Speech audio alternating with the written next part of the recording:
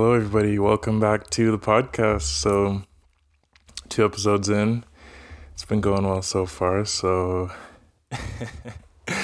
let's keep going. Quicker upload here. Last one was a little bit longer, but I'm still kind of getting everything set up. So, we'll try to get more consistent uploads from here on out. This one is going to be analyzing social media. It's a very prevalent activity in all of our lives going on Instagram, Twitter, Facebook, any social media platform.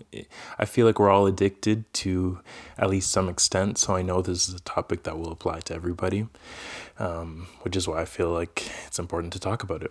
So let's do that right now. And let me pull up this analysis. I don't have a blog post for this one yet. I might post it up, I might not, but I'll just start with a podcast about it, and and we will see where it goes. So just some general observations on social media. Actually, before I even start, thank you guys for the feedback on the last couple episodes, and even the parasite analysis. That was great. A couple people said they really enjoyed it, and I appreciate any of the feedback. Like, thank you guys for that. And we're just started. So whoever's watching right now, you guys are really the day ones. You guys have been here from the start. So, which is why you guys, kind of as I said in the last episode, share it with 2 people, because you guys are the most likely to actually do that, because you guys are watching from the start and supporting right away. So yeah, share it with 2 people. If you like it, as I said in the last one, if you don't like it, don't share it. If you like it, share it with 2 people. That's how we're going to grow. We're going to do it by word of mouth, not by any gimmicks, not by anything else. Word of mouth and good content, or hopefully as good as I can get it. Even the recording quality on this one, I tried to up it, but we'll see. If it's still pretty low, that's just the way it is, and we're going to have to just keep going. So anyways, let's get started on this analysis. So just some general observations about social media. The first thing is that I find it so funny that the first thing we now think of is how we're going to share our experiences rather than focusing on the beauty of the experience itself. So it's like we do things almost just to post it, because we know in the back of our mind we're going to post it on social media. So for instance, recently I just went to the Dominican, actually, and not many people know this, even my followers, because I didn't post anything about it, because I was actually trying to make a conscious effort to not post and see like if I could just enjoy the experience without like sharing it with anybody.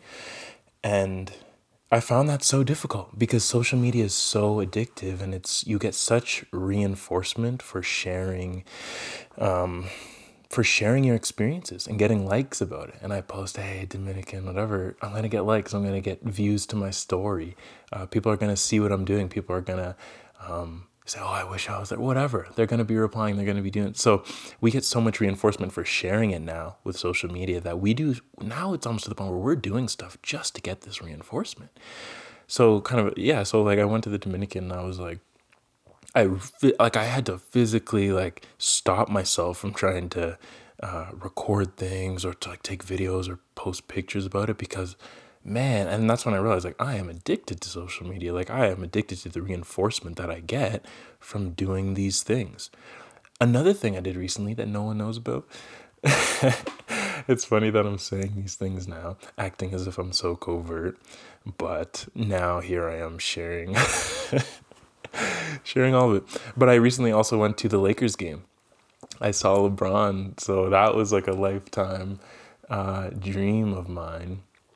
And seeing him, like, and I wanted to post that. I did actually take videos, and I believe I did send it to like a couple of my friends, but like I was gonna post that on social media, like, oh man, the whole post about like how it was my dream to see LeBron, my favorite player, whatever. But man, it was almost like it was so fulfilling when I just had moments with myself of not doing anything, and just like I just like it's kind of weird, but like for people who know me, like I'm one of the biggest LeBron fans in the world. So he wasn't playing that day, but when he walked into I didn't think he was even going to be in the arena. So I was so like upset because I was like, man, the only reason I'm seeing the Lakers is to see LeBron in person. So, but when he walked in, I was like, man, there was like a moment of serenity. I know people are gonna find it weird, but there was like a moment of serenity. Like, man, that's like LeBron. Like, I'm in the same arena as him. And like, I could have recorded that moment. And yes, I would have had that moment on my phone and I could have shared it with everybody. But to just not have my phone and to just like look at LeBron and just like, I even like kind of put a little sign or wave to him or whatever. And I was so in the upper decks. Obviously, he didn't see me, but man, it was just so it was so fulfilling just to have that moment with myself. So, but I digress. Social media, it just causes us to be so thirsty for this reinforcement, and it causes me to be like that. It causes just about everyone I know who uses it to be like that. Why is it like that? It's very interesting.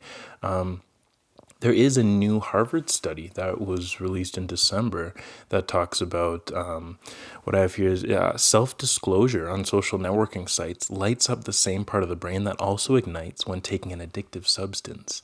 So it's so like maybe that's why like it's I actually didn't it was just kind of I just quickly read the abstract and I didn't actually jot down what parts of the brain it was lighting up, but I know that if it is the same part of the brain that ignites an addictive substance, I know that there will be, for instance, likely dopamine being active as like a neurotransmitter. In terms of the area of the brain, I don't know. I probably should have checked that before starting the episode. But anyways, if we know that self-disclosing on social media causes these same areas to light up as if we were taking an addictive substance, then that kind of shows why it's so, we want to just get reinforced so much. We just, man, when that one person likes it, or when we get this many likes or this many story views or this many replies, it's like it's an addiction. So there's a very tight like correlation there. And we have to understand that these social media companies have psychologists and neuroscientists who are working for them at the top levels, and they know how to make these apps addictive. They know like these are researchers just like the Harvard researchers. The only difference is that these researchers don't work for Harvard. They work for Facebook and Instagram and Twitter and whatnot. So they're kind of, let's say, like on the dark side of social media research, and they use their insights about how they know it lights up the same areas of the brain. They know it's addictive in this way, and they apply that to their app. So that's why we're so addicted to these things, because these companies have a leg up on us. Like it's hard to, we think we're in control fully of our own behavior, but we don't understand how much our brain is influenced just from what we perceive in our environment, and how our behavior is not fully controlled by our environment. There's also genetic factors involved as well. But man, we can easily get hooked on these things without us even knowing it. And same with drugs, and same with all these things. Like when people are addicted to drugs, you don't think there's ever a time that they say, man, I want to stop this. Like, you think they want, like, yes, there might be some people who want to do it every day. They don't even have the self-awareness to want to stop. But you don't think there's people who want to stop every day, but their behavior is controlled by this addictive substance. Maybe it's kind of like the Harvard researchers found with the same area of the brain as an addictive substance. Like maybe it's the case that we want to get off social media or whatever. We want to do these things, or we want to place time limits on our apps. But when it says ignore or keep limit, we can just click ignore and we keep going. And we know we want to kind of stop because we don't like the effects it's giving us, but we're controlled. And that's what addiction is. I kind of went off on a tangent there and didn't even really look at some of my notes here. But let's get back to kind of what I have for the notes. So yeah, kind of like we go as far as doing things and going places just to take pictures so others know we were there. It's unbelievable. Like I think it's gotten to the point where we actually do things not to do it and to get the enjoyment, but to take a pic and to share it. And I'm not calling anybody out on this because I want to do that too. And I do that too, to some extent, That's what your Instagram posts are. That's what all these posts are. It's you at your best, you looking at your best, or you in your best state. Everyone does it. it's very interesting. And we do these things. And how many times have you done something just to get a post out of it? Like, we'll get a good Instagram post. Like, these are things we have to fess up to. We all do it. And I find it very interesting. It's almost as if the experience I put is hardly valuable if we don't get at least one picture to show to our social media followers. It's just very mind-boggling. We no longer want to operate without reinforcement from others. We don't want to just do things for ourselves. We don't want to look good for ourselves. We don't want to do experiences just to get that inner serenity and inner kind of joy. We want to share it and be reinforced for doing that. So there's this other oriented motivation that's causing us to kind of want to do things for others rather than for ourselves. And this is because of this addictiveness of social media and it's addictive because of the neuroscientists and psychologists who are working there, and they know how to make it addictive, So without social media, one may not be as concerned with going on the vacation or even getting the job title to put in their Instagram bio. I know this is a lot about Instagram, and I might call it analysis on social media or maybe just Instagram, but most of these analyses are about Instagram. So yeah, like, I mean, it is very interesting. Like, I already did kind of talk about going on the vacation if we can't get a pic, or what about even like a job title or a good position to put in your Instagram bio? Have you ever thought, like, I know everybody thinks like, if I get this certain title, I can put it in my bio. Has there ever been, like, who these days does something very incredible or very prestigious without wanting to put it in their bio? It's like, it's great. Like, I mean, and I'm gonna, like, I do it too, and I'll do the same stuff. Like, currently I'm actually applying for grad school, and like, one of the things I know is that I'm gonna put whatever I'm doing in my bio. That's just something I'm gonna do because it shows that this is this is my status. I'm showing the world this is my status. So, like, why is it so hard not to put it in my bio? Why is it so hard just to do it, to grad school, not tell anyone? And like, we want that reinforcement so much from others. And this is not like just because of social media. Like, I think we always have wanted some kind of reinforcement from others. Look at the podcast as an example. Why would I have all these ideas? I mean, yeah, I would never have all these ideas. Make a podcast, record it, and then just watch it for myself. Obviously, I want to share it and I want the reinforcement. So it's not like social media made us want this reinforcement. It's more of an ingrained human trait that we do want this reinforcement. It's just the idea that social media really preys upon this a lot. And it really makes these things exposed, how much people want reinforcement. And what I kind of put there was like, you would be to the maximum level, like, you would do stuff just to put it in your bio. Like, that's not the reason I'm going to grad school, obviously, because it takes an extreme commitment. But if you, like, imagine if someone did that just to put it in their bio.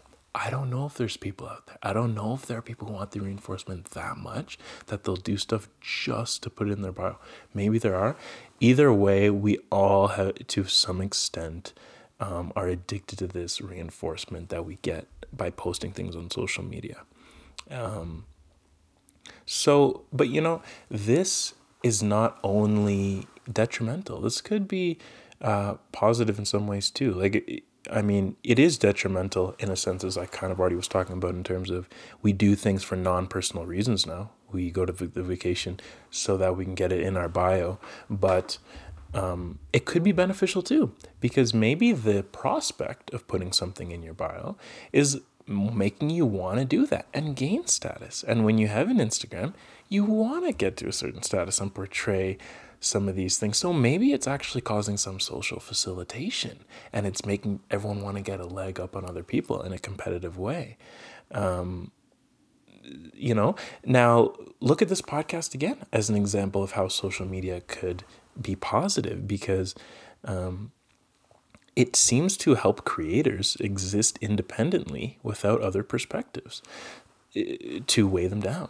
Like in the past, if I had an idea like this and I wanted to do this show, I would have had to go to all the companies, pitch the thing, have a whole pitch, have a whole thing of what I'm going to do for your network, why I'm a valuable employee, and you, the production company, you guys know how to do it. I don't know how to do it. I don't have a camera. I don't even know how to operate one. I don't have any of this.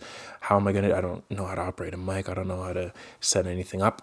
I mean, create a website we can do now. Like, part of the reason I learned how to do that was through media and the internet, for instance. So these are just some of the things that without social media or the internet or advances in technology, we wouldn't even be able to do a lot of the things we're doing right now. So it would be a little bit hypocritical of me to say that it's all bad, but here I am advertising my podcast and the media company on social media, and so that's positive in that sense. Like, creators can exist independently. I don't need a production company. I'm my own producer. I'm my own production company. I can release what I want. If it's bad, no one's gonna follow it. If it's good, a lot of people are gonna listen to the podcast and watch the videos. So that, in a sense, I love about social media that way, or that thing, because it allows you to share content freely.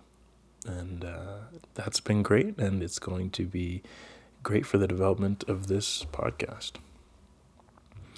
Another observation I made is that Instagram is great at tricking us that the norm is unattainable beauty and near perfection. Like, we think the norm, we think this is for instance, when you see, or like what I in my notes is like about teenage girls, because the rates of depression and anxiety are on the rise for these girls. And I think, well, it's not just me, but I mean, Jonathan Haidt, he researches this. He kind of has the impression, as many other researchers do, that this is due to social media and I don't know if he explained it like it's the unattainable beauty standards, but that's kind of my take on it, because these teenage girls might look at all these girls who have had countless plastic surgeries and operations to look a certain way, to literally shape their body and curve their body and shape their face and mold, basically turn them into like a plastic surgeon's mold, or like clay mold. That's how, those are all the operations they had, and that's the reality. But they'll never share that. They don't show them in the operation room or after the surgery or all this. All they show is the final result, because they had this money to do this. So when these teenage girls are seeing this, what effects could that have on them, thinking that that's the norm that they have to obtain? And how are they going to obtain that? That's not real. It's not real. The plastic surgeries that a lot of these people have had to make them look that way, that's not what they actually look like. So the norm for them is this unattainable level of beauty, and that could lead to like a lot of pressures to look a certain way and to look perfect, and that's just not the way it is. So I think that's certainly an impact for sure. So and I also put, like, kind of as a more ethical issue, like, if research is showing that Facebook, which it did, leads to temporary happiness for many, but is playing a role in driving many to anxiety, depression, and even suicide, especially teenage girls, as I mentioned, we must question how this is truly helping our society. It's time to have some serious discussions about these things, as well as any new technology, obviously. But if the research that's coming out on the good side, for instance, from the Harvard researchers or people who are not working for these companies, and is showing that, hey, there's a direct correlation between hours on social media and like anxiety in this population or whatever, and the research is starting to say that. But if we get more and more research that's showing this, we have to kind of, I mean, to a certain extent, like, what are you going to do? Like, is Facebook so powerful that we won't be able to curb the usage? Like, I mean, it's so accessible. Like, these teenage girls, what are we going to say to them? Are we going to say, don't go on, we'll take your phone away? Like, I mean, these things are very futile in a sense, because it's so accessible to everyone. And even like young kids these days, I know,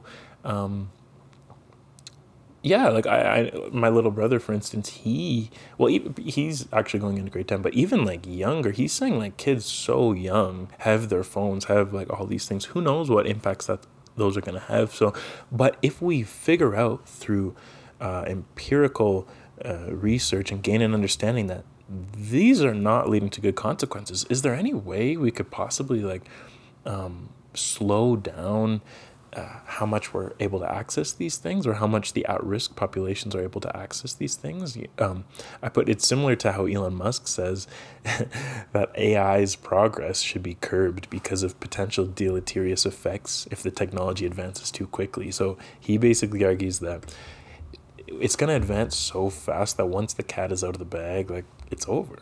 So we have to actually slow down our rate of innovation, or else we're going to be toast. But it's kind of the same issue with that. Like, how are we going to do that? How are you going to tell a curious engineer or software developer to stop working on his artificial intelligence breakthrough? It's difficult. We humans like to innovate. We like to advance. And it's hard to ask for that. But if the research is showing that there are negative impacts of these things, maybe we have to do something about it. So another thing I wrote here actually is that the population we see on Instagram in particular, first of all, is skewed towards people who have a greater desire to post. And out of those people, what is seen on the Explore feed or even on the home feed is what is more desirable to others. So, and even this, what is seen on the Explore feed, is due to Instagram's algorithms or Twitter's algorithms that's showing you things that it knows you're going to like and you're going to click on and whatever. And it's tracking that.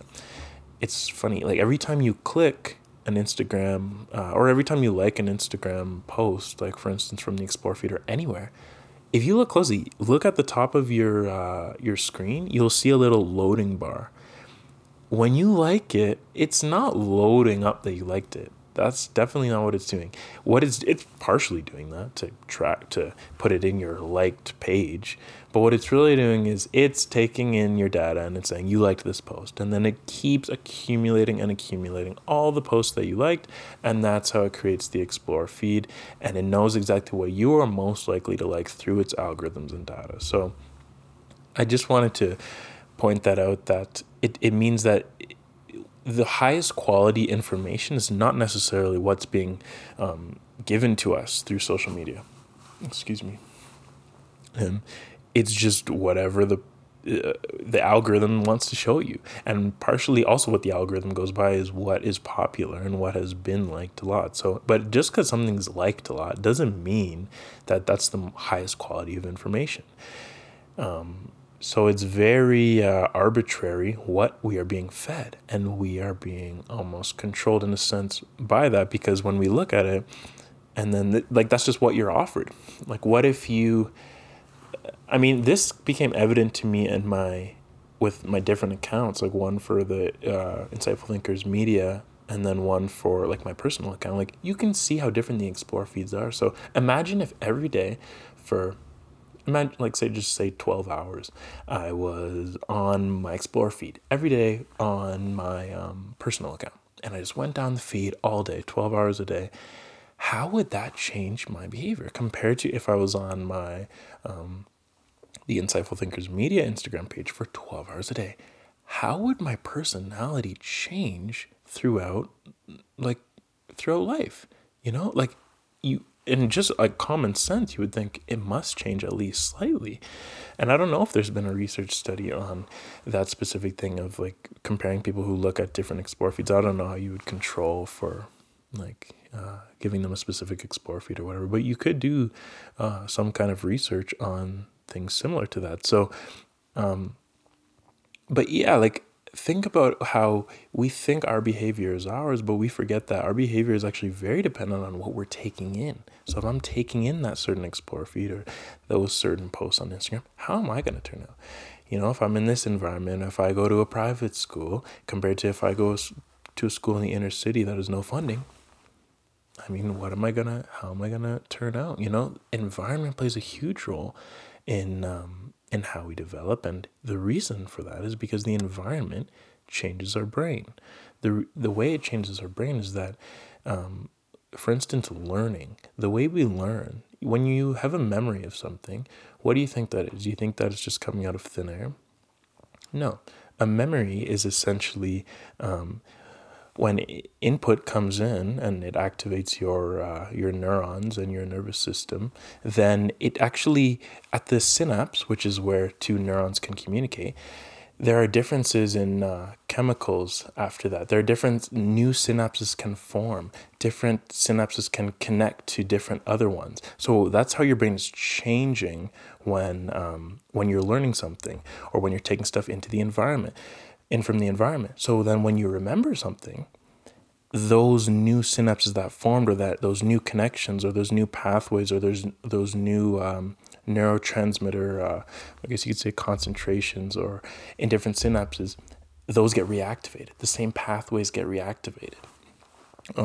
So there was a great experiment with learning in different environments on how memory can be altered based on the environment you learn in. So forgive me if I don't remember the exact like process and exact results of the study, but basically the gist of it is that one group of participants learned something. Again, I don't know the exact study. I can't even remember the researcher at the moment, but one group learned something underwater while scuba diving. One group learned things while they were above ground. I don't know where, but they were above ground. They were learning the same texts, Now, when that test was done underwater, guess what? The scuba divers, they had greater recall on the same material. But just because they were in that environment when they were learning, they had greater recall for the same text that people above ground were learning. So the rate was like so vastly different. And the reason it was different was because when you're underwater, when you're learning, you're not actually just learning like that textbook or whatever it was that they were learning. Obviously, maybe it couldn't have been a textbook, because how would that work underwater? But whatever they were learning, whatever you're learning, it doesn't just modulate your brain for what you're learning. The environment's also modulating your brain too. So when you go underwater, it's kind of actually reactivating those same pathways as when you learned that book or whatever. So basically what's happening is that when you're underwater, you have a heightened memory for what you were learning, because there's more activation in those similar pathways than if you were above ground and trying to recall the same thing underwater. So it's like a spreading activation, as they like to call it. And that's the same way for when you, for instance, I know this is a tangent, but it will all come back around in a second. So it's the same thing for when you smell a certain thing, and guess what? It takes you back to that moment that you smelled that. Or, for instance, if you have an ex and you smell her same fragrance or his same fragrance that they were wearing, it takes you back right away to like a specific moment you had with them maybe. And that's because when your brain gets activated from the scent, the same pathway is activated when you were present with them. So it's like a spreading activation, because your brain was changed, not just to the smell when you first smelled it on her or him, but also to the environment around you. So when you smell that, you remember, oh my gosh, it just took me back to that specific moment. Now, I don't know if it works vice versa. If you go into that environment, maybe when you're on your first date with them, could you remember that smell? For me, my olfactory sense, I don't seem to remember smells quite as well, I've realized, as sights. But maybe it could go the other way. I wouldn't be surprised if it does, because the brain is modulated not just to one specific thing, but to things around it as well. So I gotta remember how this all ties in. So, okay, this is how it ties in. So the way it ties in is that when you are on, for instance, Instagram, and when you're on a certain Explore feed, and when you're taking certain things into your mind, and you're taking things into, obviously your brain is being modulated every single time you absorb something. Your brain is changing. So when you take these specific things in, your brain is going to change and not adhere, but it's going to change based on what you took in. So if you're not careful with what you're absorbing, your brain is going to become a certain way that you might not be so happy about. Now imagine if, for instance, every single day you're taking in terrible content, you think you're gonna become like some intellectual or or you're gonna accomplish anything in life? No, because your brain is gonna change to enjoy that content, or it's only going to take in these things and you're not going to learn. That's why you need good education. You need to put yourself in a good environment to learn to think critically, to learn to understand different things, to learn to be open-minded, see things from different perspectives, because that becomes you now. When you are in an open-minded environment, now that kind of wears off on you. You become open-minded. Your brain changes to become like that. And then that's how you develop. That's how you learn. And it's all happening in your brain. So with Instagram, with Twitter, with Facebook, we must be careful with what we're taking into our minds, because that changes you. And then that change that's made to your brain influences your subsequent behavior. So that's why we must be careful with what we're taking into our minds. And when something is so arbitrary as like an explore feed, that can become an issue, because then it's like forcing upon us a different mind. It's literally feeding us a different mind every single time we see that. So it's not to say that this is all bad in any way, but just make sure to be weary of what you're taking in, because when you realize how arbitrary it is, the things that you're being fed, then you'll realize that maybe I shouldn't spend all my time on something that's feeding me stuff that may go against my will or what I truly could be taking in. Use social media more as a tool to enhance your mind. Take in now, again, this podcast is not meant to be some kind of a preachy type of thing, or thing to try to make people do certain stuff. But that's just my perspective. Make sure you're understanding what you're taking into your mind, educate your mind, learn, and just understand that spending all day on things that are feeding you arbitrary content may not be the best thing. If it gives you great enjoyment, continue. But it's just good to be weary about that, I think. All that set aside, let's continue. Okay, so for instance, so one thing about Instagram is that Instagram again, I know, it shows people only at their best. So why is that? And obviously, I think the reason for that is because we are reinforced for posting what looks best.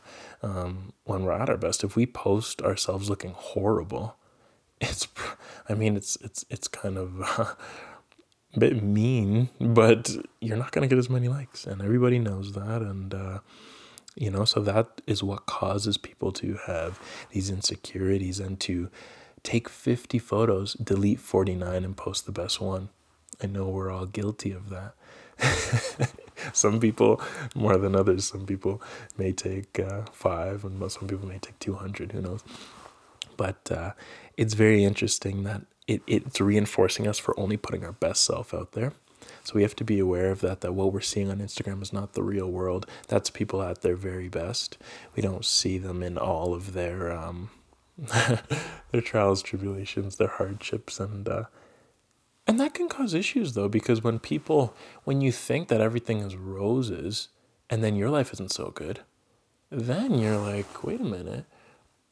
Why am I not like up to the same standard? And then maybe that could cause you a little bit of anxiety, because you see all the people who seem to be doing so well, and then here you are, like you're having a bad day, and it's like, wait, like, man, and then maybe you could be hard on yourself. Like, I don't know, but that's just kind of what I put there.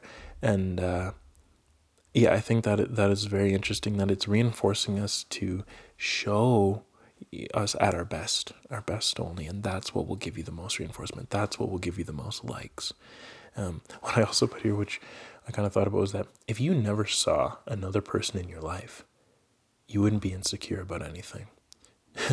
If you never saw another person, there would be nothing to be insecure about, because that's just what you think is the norm, and that's okay. It's okay to have imperfections and things like this, because they're not even imperfect anymore. You are perfect, because that's just what a human is, right? Obviously, this scenario is so far-fetched, but this kind of goes to show, like, if you take it to the other end of the spectrum and you look at like the overconnectedness that is stimulated by like the Instagrams and the Twitters and whatever.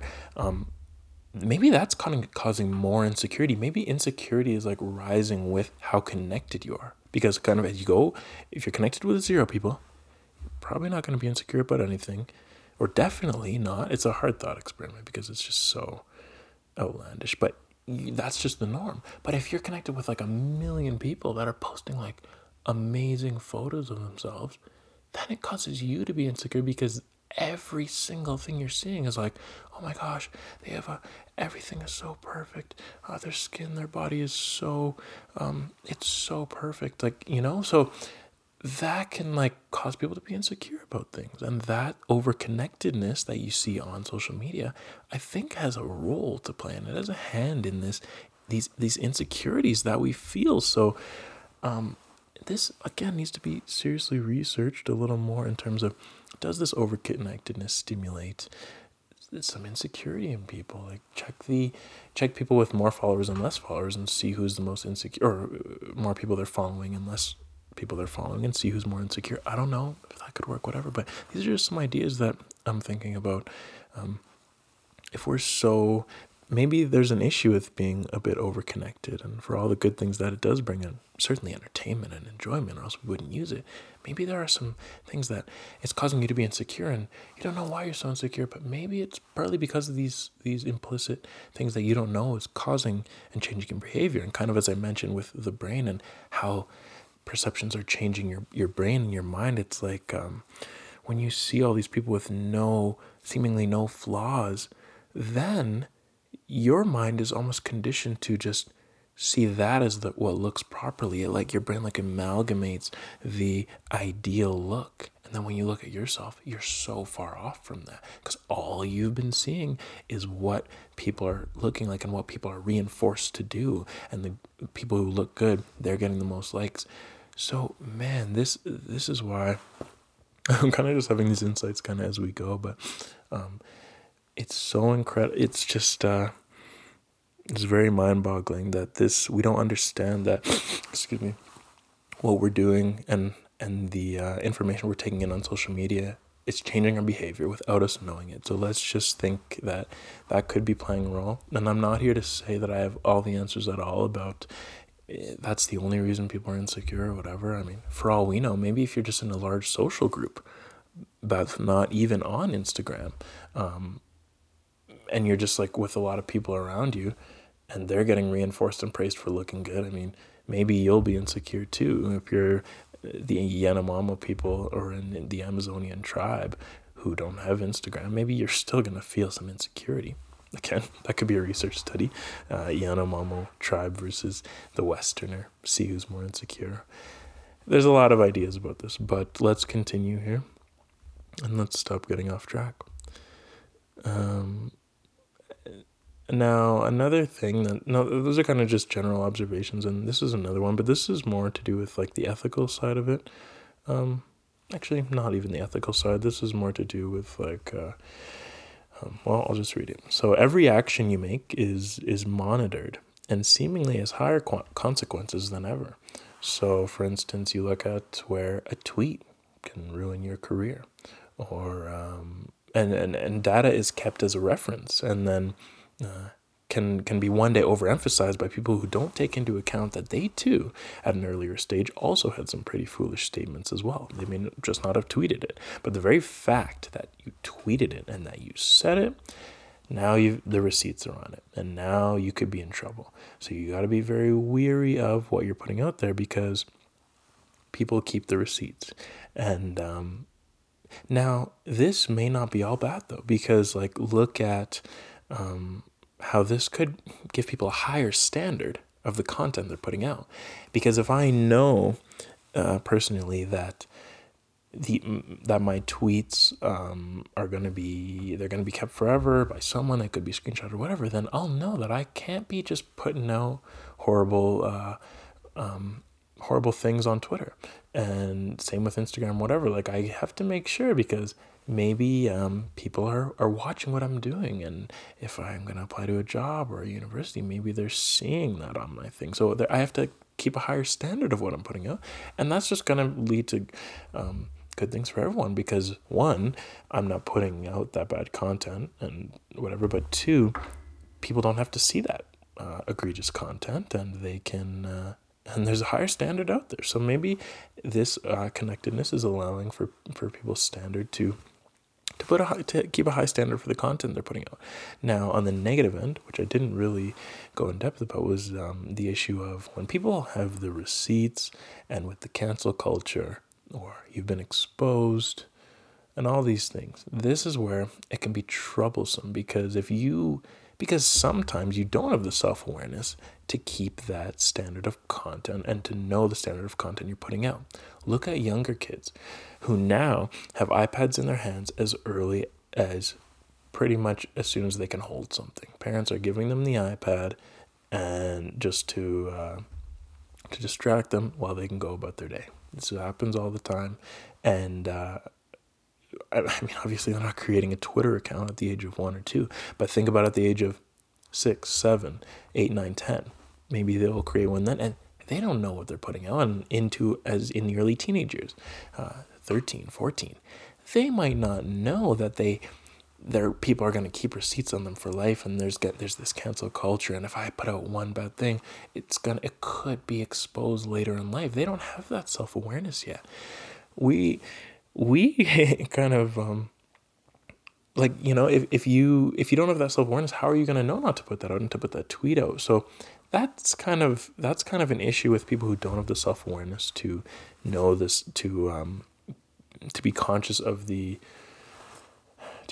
what they're putting out, and that could lead to issues in the future. So I feel for them who maybe their career could be destroyed due to a problematic tweet they put out when they were just a young kid. And yeah, so one thing I put here was it's actually funny how in the same episode I was already talking about LeBron on a tangent. Now I have a note about him. LeBron does something called zero dark 30, where when the playoffs start, he's off social media, he's off everything. Now, for people who watch basketball, you know how well LeBron plays. You know how well LeBron plays in the playoffs. So could being off social media change your performance? I don't know. But I mean, it's more of I'm just saying, like when LeBron, when he's off social media, his numbers go up. And I don't know if anyone wants to put together some kind of a chart with playoff numbers versus not in playoffs, but who knows if that correlates to being off social media where no one's judging them and there's no looking for reinforcement of others. It's just your own craft. Late nights, early mornings, warming up for the game. You're not posting it. Who knows? Maybe that has an impact. So now let's get into some of the addictiveness of social media. So one thing that we all have is almost like a mental checkbox when we go on social media. So for some, it may be in the morning when they wake up, and for some, it may be at the end of the night where they say, let me check Twitter, let me check Instagram, let me scroll all the way down, let's see all the posts, let's not miss out on anything. So it's almost due to this fear of missing out, FOMO, as we like to call it today. So you don't even want to miss that last post. You want to make sure you go all the way down to the bottom of your Instagram feed and see everything there. So it's very addictive there, and there is actually a lot of research in the field that talks about how, yes, it is this FOMO that is causing us to be addicted in a sense, because we don't want to miss out on anything. Who knows? Maybe LeBron did a great thing tonight, or maybe there's a big news about this, or maybe this special person posted something, or maybe they messaged me and oh man, I didn't get back to them. So we don't want to miss out, so we constantly have to keep checking in and keep tabs on it. And it's due to this fear of missing out, or at least that's what the research is starting to tell us. And I know for a lot of people, as it is for myself, it's hard sometimes when I get home. Say I haven't been on Instagram all day. I mean, this is almost kind of over personal, but it's showing how how addicted I'm admitting I am to Instagram, for instance. Like, it's hard for me to get home after like a long day or whatever and not like want to go on Instagram and at least refresh my feed and see what's going on. Like, it's almost like I can't just go and like sleep that night without like at least checking like what has happened in the day and putting getting that mental check mark in my head of, all right, I've seen everything, I've seen all the posts, and it's like I don't want to miss out on anything, and I find that's very interesting. So to an even smaller extent, we have it's like when we have like a checkbox for when we need to make a post, and I bet for some people it's like, if I don't make a post, it's been a week, I haven't made a post, I gotta get that off my chest. It's like a checkbox in your head. So there's this addictive nature to it, and I'm debating keep kind of going into in depth about this, because this has been rambling on for quite a while, but I'm just going to continue and we'll see how long it goes. If you're still listening, thank you, actually, because I really appreciate you guys sticking with it. Whether you're watching or listening, like, thank you for continuing to tune in for like kind of more insights or more ideas I have about social media. So this one is, so what I have here is the reason social media is so addictive also is because what it's operating on is a variable reinforcement schedule. So what is a variable reinforcement schedule? So this stems from operant conditioning, which was widely researched by B.F. Skinner in the mid 20th century. It was created by what's his name? Thorndike. I actually have my book right here. I can't remember his first name at the moment, but so you don't really need to know that. So Thorndike created this thing called operant conditioning. Skinner was the main researcher for it, and he created all these experiments to determine all the schedules of reinforcement. So operant conditioning is essentially if our behavior is going to create a reinforcer, and we're going to be reinforced by doing a behavior, we will do that behavior more. And that's the law of effect that was created by this pioneer named Thorndike. His last name was Thorndike. So it's a pretty simple concept, but now there are different schedules of reinforcement that cause different levels of responding to certain things. Now there's the fixed ratio, the fixed interval, the variable interval, and the variable ratio. These are the basic, simple reinforcement schedules that were widely researched by Skinner in the mid 20th century. So each one causes a different level of responding. And it's in these moments where it might be valuable to maybe post like a diagram of this on the blog so you guys could follow along. Just let me know and I'll post it on there. But so let's talk about the reinforcement schedules. So there's a fixed reinforcement schedule. And again, this will all tie into how social media is addictive because it operates on a variable reinforcement schedule. But let's start with the fixed reinforcement schedule, which is the simplest. So think about a factory job. So a factory job, or maybe not today, but you do 100 boxes, you get $10.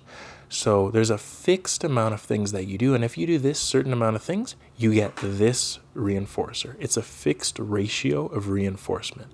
This causes a medium level of responding.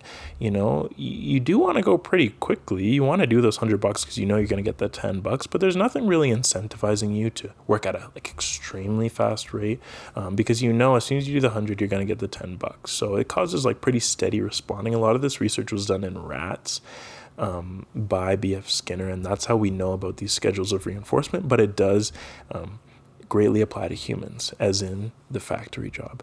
Now, a fixed interval causes a little bit less responding. A fixed interval is based on time.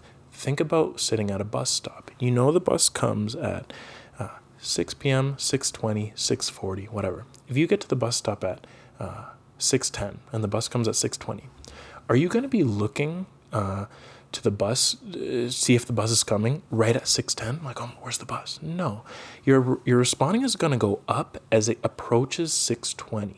So this is called a fixed interval. The bus, it doesn't matter how much you look, and I look down the street, the bus is going to come at 6:20. So that's why it doesn't incentivize you to respond a lot, because it doesn't matter if I look a million times, the bus is going to come at 6:20. So you see the curve. Maybe I should put the graphs, but for the people who are listening, the curve is almost like an exponential curve, because as it gets closer to that interval of time, 6:20, you're going to respond a little bit more, or quite a bit more, because it's exponential. So there's with a fixed interval, there's low responding until it's almost at that interval of time, 6:20, when the bus comes. Now there's the variable interval. Now this causes the lowest responding. Excuse me. So the variable interval is like mail. You don't know when mail's coming. You have no idea, but it is based on a time schedule. It's an interval of time, but you have no idea when or what you're going to get in the mail. And the mailman's going to come regardless. And it doesn't matter how many times I check the mailbox and I respond. That's my behavior that I respond to. The mail guy is going to come and he's going to deliver it. So that causes the lowest level of responding, because it doesn't matter if I check a million times or if I just check once. He's going to come on his own schedule, his own time, and it doesn't matter what I do. So that's not going to cause a lot of responding. Now here we come to social media, where it's a variable reinforcement schedule. So the reason it is a variable reinforcement schedule, let's first talk about gambling. And this is why it's so addictive, because gambling, what's happening is that when you have no idea how many clicks or how many presses on that slot machine it's going to take before you win the $10,000 or whatever. It could be the next one, or it could be 1,000 away, but you don't know that. It's a variable ratio of reinforcement. So you do not know at what point the reinforcer is going to come. So you just keep clicking, because the next one could be 10,000, or maybe the next one, or maybe it's the next one. So that's what causes the most responding. And that is exactly what neuroscientists and psychologists at Facebook or at Instagram, who obviously is owned by Facebook, have created. They've created a variable reinforcement schedule that causes us to respond maximally to the service. So what's happening? This is what I wrote here. So this is why it's variable reinforcement, because when we refresh our feed, we may or may not get that dopamine influx due to a post of, for instance, an attractive girl or an amazing highlight. Every time you enter the app, there is that chance of hitting that mini jackpot of that amazing reinforcer every time. Sometimes it'll be dry, and that when you give that refresh at the end of the day and all the posts are ready to go, it might be a little bit dry. But on that off chance, there will be that post that makes you hardly be able to resist liking it, and that's the variable reinforcement schedule. And these people at these companies, they understand that, because what they're doing is that when you refresh it, they don't put it based on time anymore. They don't put it based on when people posted. It used to be like that until more people started to understand, and more of their researchers started to say, let's implement this. So when you refresh, what you are most likely to like is what comes up first. I don't know if anyone's noticed that, but that's what it is now. And that's the algorithm that's fed that to you based on what a lot of people have liked, what you've liked in the past. It looks at your behaviors, and that is exactly what you're seeing on that first post. That's why you get that little rush when you haven't been on your phone. Imagine if you hadn't been on your phone in a month and you refreshed it. Imagine how crazy that first post would be, because it's a variable. You don't know what the post is going to be, but you just know, like, if I check it, I'm going to be like, you're going to be blown away. So it's a variable reinforcement. You don't know. You just know there's going to be a huge rush at some point. And the more you check it, the more you're going to get that rush. But it's variable. And that's why it's addictive. It's just like gambling. You're refreshing. And I'm not saying people are sitting around refreshing their social media all day. Maybe people are. But that's why it's so addictive. I may make another episode just on these reinforcement schedules, because I don't even know if people are still listening at this point. It's almost an hour in, and I was not expecting to go this long, but I think this is a very interesting thing that I think I could make a little bit more bite-sized, just like as a separate episode, so like everyone can just like see it right away, because I've probably lost quite a few people by now. But that's why it's so addictive. So Again, and I'll sum this up now, I guess, and this is perfect because we're just about to get to the hour mark, and I think that's reasonable for an episode length. So, guys, like technology, it influences our minds so greatly. As I mentioned, the brain changes based on the environment, and our synapses are modulated due to environmental stimuli.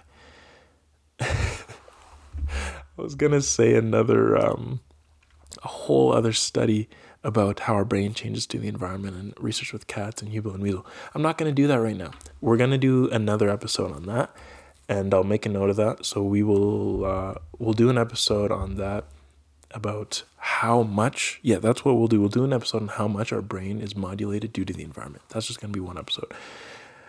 But for now, let's wrap this one up. So the brain changes so much to the environment, So social media companies, for instance, are paid to portray something a certain way. It's seriously changing the way we think. So we gotta understand that. Well, again, I already mentioned this. What we're taking in is changing our minds. So be wary of what you're taking in, guys. And now we'll get into kind of the ethical stuff, and I will wrap this up soon.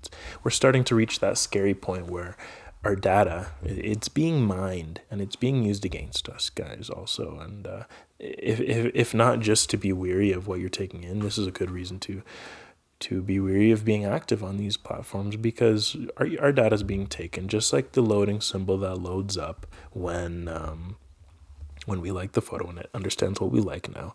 Our data is being used, guys. And so the best example of this is Cambridge Analytica. So what happened here was that Cambridge Analytica, this was during the, I can't even remember when the election was now, man. It seems like time's been going by so quickly, but during the election, Trump versus Hillary, Cambridge Analytica, and guys, forgive me if I get any of these details wrong, just let me know, comment. But Cambridge Analytica harvested the personal data of millions, as a matter of fact, 220 million US citizens, using 5,000 separate data sets without their consent on Facebook, and they used it for political advertising purposes. So these people, they thought they were just filling out a questionnaire. But when they were filling out this questionnaire on Facebook, actually, this data was being used against them to feed back ads at them based on if they were going to be impressionable people. So basically, it used them to create. It used these 220 million American citizens to create these data sets to send back targeted ads to these voters who had profiles that showed they were more likely to be influenced. So if it took in the fact that you were more likely to be influenced during the election, it would feed you certain ads, and it was actually changing your behavior, and it was swaying you, or it was taking people who were on the fence and it was pushing them to a certain direction. Now, what was said recently on the Sam Harris podcast. This is a great episode of Sam Harris with, I can't remember his name now, and I apologize for that, but the guest was saying that our data has become a commodity that we did not know was so valuable until it was too late, guys. And our data that we are giving to these companies, and this is why these companies are so big now, because we have consented to give them our personal data and to monitor us and do these things. And now it's allowing these tech companies to become giants, and it's all because our data is valuable, guys, and we are giving this up to them, and it's nothing to be sad about. That's the reality now, and that's the way things are in 2020. But it's a commodity, and they make money off of our data and selling it to advertisers. If they can mine a lot of data, then advertisers are going to want to advertise on their site, because then they know exactly who we can target our ad to.